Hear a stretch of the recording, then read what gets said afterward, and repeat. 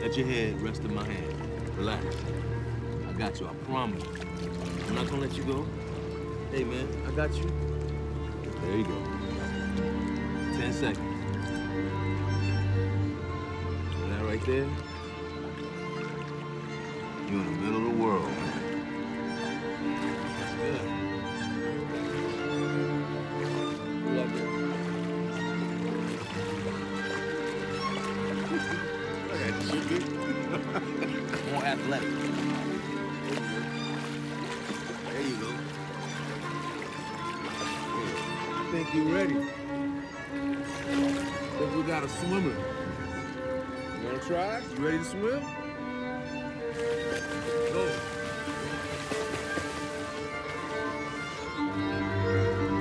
Yeah, man.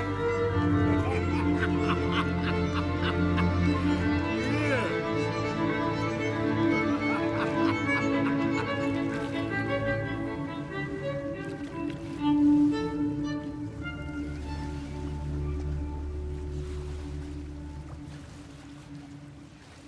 Welcome to the Fragmented Whole, where we piece together the news and self. I'm your host, Amarachi Anacronye, and I hope you all had a great Turkey Day filled with love and peace. The Fragmented Whole examines the isms and phobias that unite and divide us, intrapersonally, interpersonally, and geographically.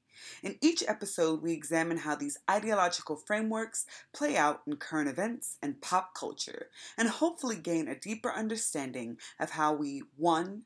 See and treat ourselves, 2. See and treat others, and 3. Act as social agents of change. This week's episode is the Season 1 finale. Thankful is all I can say when I reflect on this past season. In 2017, movie theaters served as places of refuge when I needed to escape my reality and find catharsis. These theaters also provided me a space to face my reality through creativity. With 2017 coming to an end, I want to dedicate this Season 1 finale to the movies and deviate from the typical format of the Fragmented Whole. This episode is a year in review of my top 4 films from 2017 and my takeaways from each one. No better film to kick off this finale than with the 2017 Academy Award Best Picture recipient, Moonlight. Written and directed by Barry Jenkins and based off of the semi-autobiographical play by Terrell Alvin McCraney, Moonlight ushered me out of 2016 and into 2017. Set predominantly in Liberty City, Miami, Moonlight is a coming-of-age film that examines the development of the protagonist, Chiron, across 3 stages of his development. From boyhood to adolescence to adulthood, we watch Chiron struggle to come into his own as he combats spoken and unspoken expectations of race, sexuality, and gender, while also learning how to survive in a fraught environment with limited support and resources. The scene that opened today's episode is one of my favorites from the film. In this scene, we witness young Chiron, also known as Little, played by Alex Hibbert, learn how to swim from his paternal figure, Juan, also known as Blue, played by Mahershala Ali. I later learned Ali was actually teaching Hibbert how to swim in the Atlantic Ocean, which made the scene feel more authentic. As the camera bobs with the ebbs and flows of the ocean's currents, we feel young Chiron's anxiety about learning to swim and his shakiness about being vulnerable with Juan as he relinquishes his body to the sea. When Juan told young Chiron to relax and trust that he wouldn't let him go, I thought of my own trust issues and how the anxiety I associate with exhibiting vulnerability impacts my intimate relationships, particularly with God. So many times this year I felt aimless, and at times I still do. At the beginning of the year, many of my colleagues were being laid off from my first professional job out of graduate school, and I was unsure what my next steps would be. My anxiety was at an all-time high, and I was frustrated with myself because I felt directionless. I felt like I was in the middle of the world without a map. But I knew I had to go somewhere and do something. It wasn't until I was laid off a few months later that I was forced to surrender to circumstances outside my control and put my faith and trust in a source higher than my own. Like young Chiron, I had to relax my mind and body and go with the waves of life until I found a current calm enough to coast. If getting laid off taught me anything, it taught me resilience and flexibility in the curveballs of life. I also learned that nobody can make you a victim but you, and survival is a choice. Before we move to the next film, I want to share and discuss one more scene from Moonlight. In this scene, Juan shares with young Chiron the significance of establishing one's identity on one's own terms. Let's take a listen. I've been here a long time. But I'm from Cuba. A lot of black folks in Cuba. You wouldn't know that from being here, though. I was a wild little shorty, man. Just like you. Running around with no shoes on, the moon was out. This one time, I run by this old lady. I was running, hollering, cutting a fool, boy. This old lady, she stopped me. She said, running around, catching a boy that light. In Moonlight, black boys look blue. You blue. That's why I gonna call you. Blue. So your name Blue? Nah.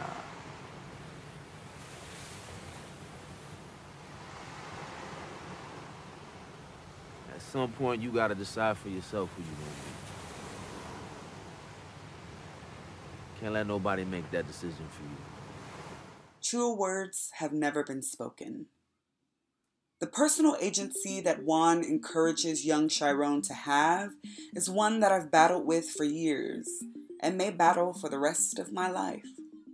Whether it's how you let others address you, how you look, your selected profession, or who you choose to love, we all consciously and or unconsciously feel pressure to fulfill certain expectations. And for those of you that don't, sure are lucky. This year, I made it my personal goal to live my life more intentionally, authentically, and unapologetically. I did this by making sure that I took myself out of situations that did not nourish those aspirations and intentionally placed myself in environments that did. While I'm not perfect and still fall short, I'm trying to make my life my own on my own terms. A wise friend once told me, we lose power the moment we give it up. And I'm trying to hold on to my power as long as I can. Let's move along to my second favorite film pick of 2017, Hidden Figures, or as I like to call it, Hidden Figures No More. Directed by Theodore Melfi and based on the non-fiction book of the same title by Margot Lee Shetterly, the film follows the lives of 3 black female mathematicians, then called computers, at the National Aeronautics and Space Administration, NASA, during the space race. Set in Virginia during the 1950s and 60s, the 3 mathematicians, who are also my sorors, are Katherine Johnson, played by Taraji P. Henson, Mary Jackson, played by Janelle Monáe, and Dorothy Vaughan, played by Octavia Butler. At the intersection of the civil rights and women's rights movements, these black women, trailblazed paths for themselves in settings that were less than welcoming or accommodating. Despite these institutional and structural barriers, these women knew what they wanted and through ingenuity, persistence, faith, and a whole lot of hard work, made a path where none had been prior. Let's take a listen to one of my favorite scenes, where Catherine educates her then suitor and future husband, Colonel Jim Johnson, played by Mahershala Ali, on what women can do and revises his reductionist perspective. Get him right, Catherine. Pastor mentioned you're a computer at NASA. Pretty heady stuff. Yes, it is. They let women handle that sort of thing. That's not what I mean. What do you mean? I'm just surprised it's something so taxing. Mr. Johnson, if I were you, I'd quit talking right now. I mean no disrespect. I will have you know, I was the first Negro female student at West Virginia University Graduate School. On any given day, I analyze the manometer levels for air displacement, friction, and velocity, and compute over 10,000 calculations by hand. So yes, they let women do some things at NASA, Mr. Johnson. And it's not because we wear skirts. It's because we wear glasses. Shout out to my ladies who rock their glasses proudly. Or contacts, or whatever. And by glasses, shout out to the prescription ones. In addition to such films as Hidden Figures, I have enjoyed witnessing over the past few years major strides made in television and film regarding narratives that reflect the multidimensionality of women of color, particularly Black women.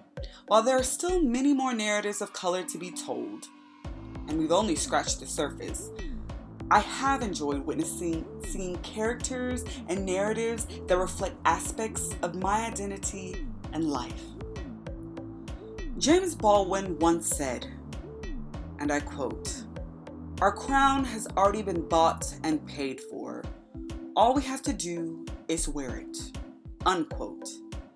Hidden Figures resonated with me as a Black woman because as much as I feel people of color still struggle to carve out nuanced spaces for ourselves and our narratives, particularly in this peculiar time of Trump America, our ancestors laid a blueprint for us to follow and add on to. Similar to such films as Selma, Hidden Figures reinforced for me that while many of the isms and phobias that impacted the protagonist, racism and misogyny, to be specific, still reverberate in the fabric of our nation, my life is a hell of a lot easier because of the sacrifices of previous generations, and there is much work for all of us to do to lay a more solid foundation for our posterity. Speaking of laying a foundation that was not there before, in the following scene, we witness then aspiring engineer Mary Jackson, played by Janelle Monáe, petition the courts to take after-hour courses required for the NASA engineering training program. Hampton High School is a white school, Mrs. Jackson. Yes, Your Honor, I'm aware of that. Virginia, still a segregated state. May I approach your bench, sir?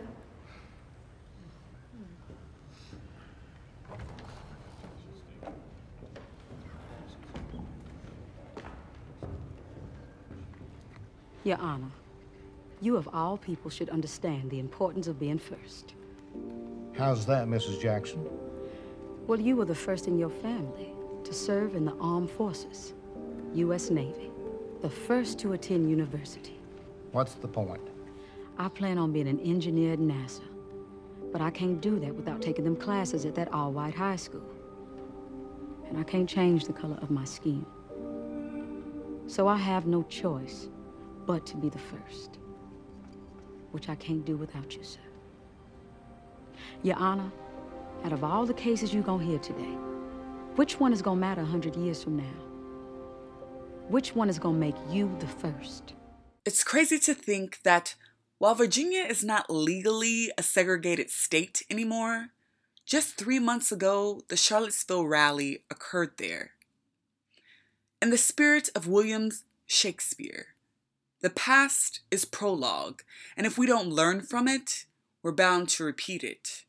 Needless to say, in 1958, Mary Jackson became an engineer and worked for 2 decades in the supersonic pressure tunnel at NASA.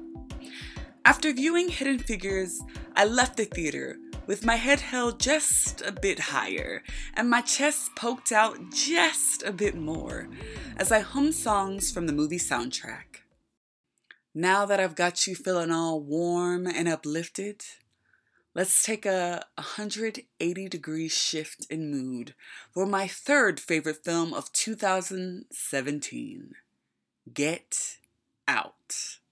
Written and directed by actor Jordan Peele of the comedy duo Key and Peele, Get Out is a social thriller, not comedy, even though the Golden Globes chooses to categorize it as such, that examines systematic racism as horror through the eyes of the black male protagonist, Chris. Speaking of eyes and narratives, ironically, Chris is a photographer involved in an interracial relationship with a white woman named Rose. The story initiates and unfolds when Chris and Rose go on a weekend trip to visit Rose's parents. Rose's parents are seemingly unaware of Chris's race prior to meeting him, and throughout the film, we witness how the parents and the community embrace him as a black man. I fear that if I tell you any more, I'll give away the plot of the film. But for those of you who have seen the film, this movie is filled with symbolism, twists, and turns. I went to see Get Out on my birthday. Shout out to the Pisces. And I left the theater perplexed, astonished, scared, and enlightened. As a lover of such literary devices as symbolism and such literary genres as dystopia, shout out to The Handmaid's Tale in 1984, Get Out was perfect for me.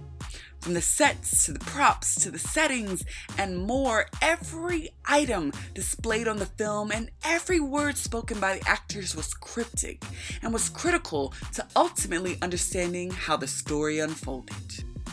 Whether you liked or disliked Get Out, it was definitely a box office success.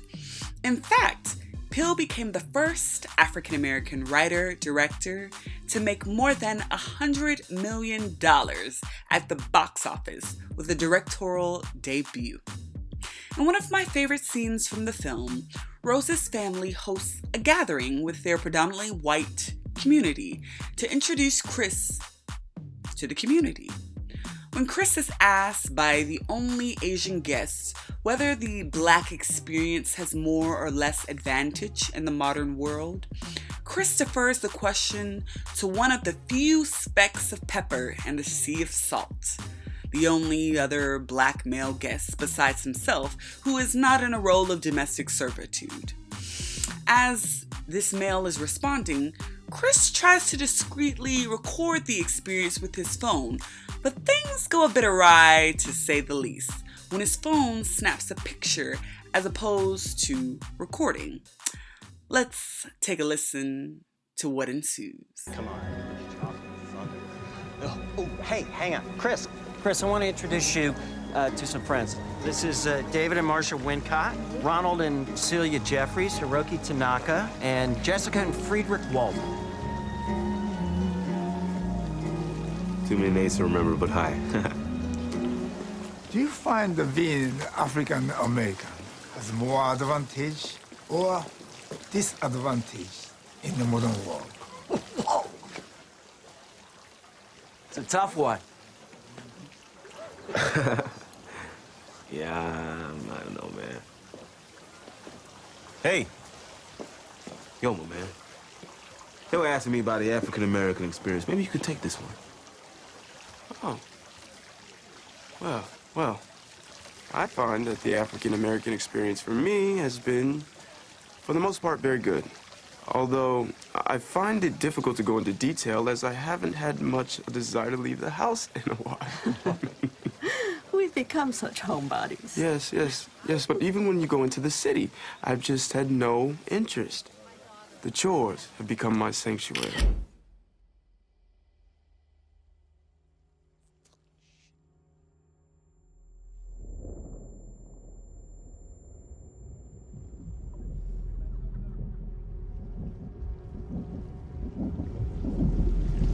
Get out. Sorry, man. Okay. Get out! Yo! Yeah! Yo, chill, man. Get out! Chill! Chill, man! Chill!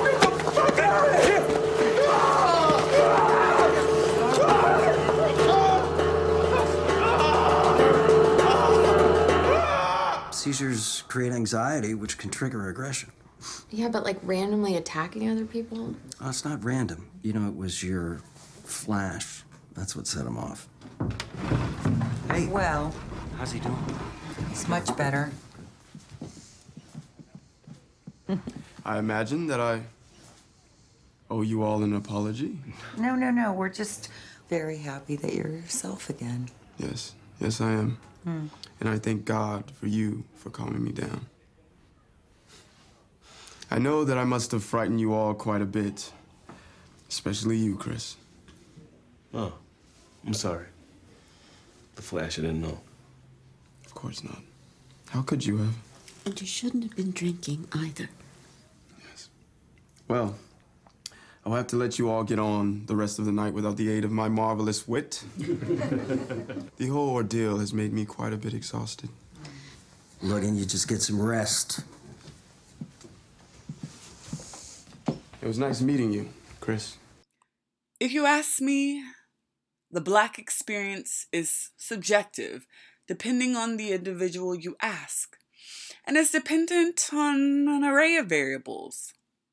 As a person of color in America, more specifically a Nigerian American woman, living in New York City and in an America where Donald Trump was elected as president, I'll say this.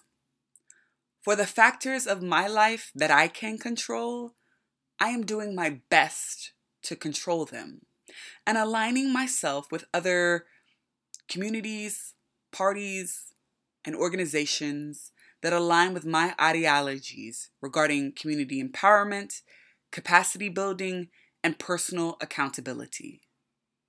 With that said, let's move right along.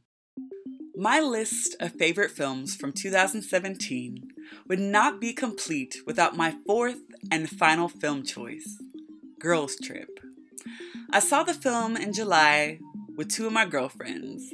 Shout out to KO and LM. And we laughed till our sides ached. Directed by Malcolm D. Lee and written by Erica Rivenoja, Kenya Barris, and Tracy Oliver, Girls Trip follows the reunification of four childhood friends, known as the Flossie Posse, who take a 3-day trip to the Essence Music Festival in New Orleans. As I previously mentioned with my commentary on Hidden Figures, seeing Girls Trip this year was refreshing because it expanded the types of narratives told by and about women of color, specifically Black women. I'll be the first to admit that while I have ingested narratives of women of color being combative with each other via such shows as Real Housewives of Atlanta, Love and Hip Hop, WAGS, and hell, most shows on VH1, BET, and or E, it was truly refreshing to watch a film that celebrated Black female camaraderie and genuine friendship. A narrative that reflected how we're not all crabs in a bucket tearing each other down to get to the top, even though being in a bucket is not a self-made or ideal ecosystem, but that we can, should, and do empower and inspire each other as women. This year, like never before, my closest girlfriends supported me through familial woes, romantic heartbreaks, and professional setbacks. My girlfriends nourished me with acts and words of love and support, and served as family when my own did not have the emotional or psychological capacity to do so. This year, my girlfriends were my lifelines, and I don't think I would have made it through this year without them. RP, KO, LM, and LG, thank you from the bottom of my heart. Your words and acts of support meant and mean more to me than you'll ever know. In addition to the realistic nature in which Girls Trip portrayed female friendship, particularly black female friendship, I enjoyed Girls Trip because it was pure comedy gold. Of the 4 main protagonists followed throughout the film, my favorite one was Dina, played by actress Tiffany Haddish, the party animal of the group. While I am by no means the party animal in any of my circles of friends, I love all my friends that are party animals because they make life a bit more fun by promoting carefreeness and spontaneity. Dina is the definition of both of these traits, and in the scene to come, she gets the party started on the plane by establishing expectations of debauchery and ratchetry. I can't think of any better scene to conclude this episode than by choosing one that exhibits the comedic genius of Tiffany Haddish. Let's take a listen. Okay, now here's what I want. Let me get 3 shots of whiskey with a Coke to chase. Coke Zero, though. I'm watching my figure. Dina, you know this is only an hour flight. Oh, well then in that case, let me go ahead and get those 3 shots now, and then bring me a shot of Bailey's once we get into cruising altitude. She about to turn Sure. Oh, and let me get a cherry Coke. Dina, can we just bring it down a notch? Oh, can we get some dick this weekend? You know what? I need you to use your lady mouth. I need you to use your lady mouth. All right. Let's just use Lisa's version of Lady Mouth. No, seriously, for real though. How long has it been since you got that back blown out? I don't know. 2 years, maybe? Wait. Since Terrence? I don't know. I mean, I take a vigorous spin class, I read really intense erotica, and I invested in a very powerful detachable shower head, which has been very good to me, mind you. Okay, that story just put me in a menopause. You getting some this weekend. Straight up, you gonna get at least 2 dicks inside of you. For crying out loud, Dina, we only gonna be there for 3 days. Well, 3 dicks then. You know, Lisa, Dina could be right. Daily penetration is medicinal. Oh, my goodness. Don't be ashamed, girl. Every sister up in here is on a mission to be her very best in ratchet self. You especially. Who's ready for Essence Fest? See, Lisa, there is no turning down up in here, only to turn up. I love turn-ups. Ma'am, excuse me. Excuse me. I got this. Can you go ahead and make some Patron shots for everybody up here on me? I'm gonna take care of everybody in first class because I'm everyone. It's all in me. Anything you want done, baby, I do it naturally. Whoa,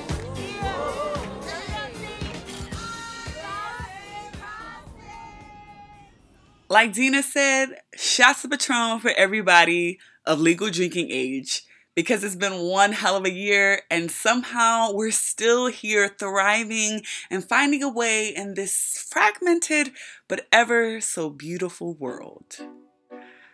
I want to thank you all for tuning into this episode of The Fragmented Whole as we explore the ties that unite and divide us to ourselves, our peers, and the environment.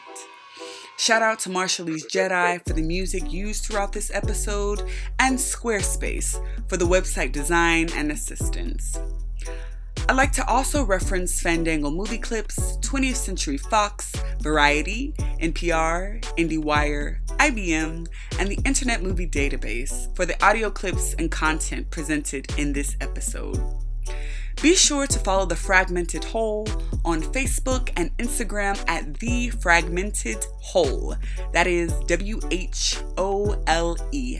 And on Twitter at fragment_whole. You can also find this info on the official website www.thefragmentedwhole.com. You can also follow me on IG at hella_chic, that is CHIC, not chick, but chic, and Facebook at Amarachi Anakronye. The Fragmented Whole will return on Monday, January 29th. Monday, January 29th. Until then, I'm wishing you all a blessed, peaceful, and prosperous holiday season and New Year's filled with laughter, love, and joy. Until next time, I'm Amarachi, a fragmented whole, and I'm signing out. Be safe, y'all, and happy holidays.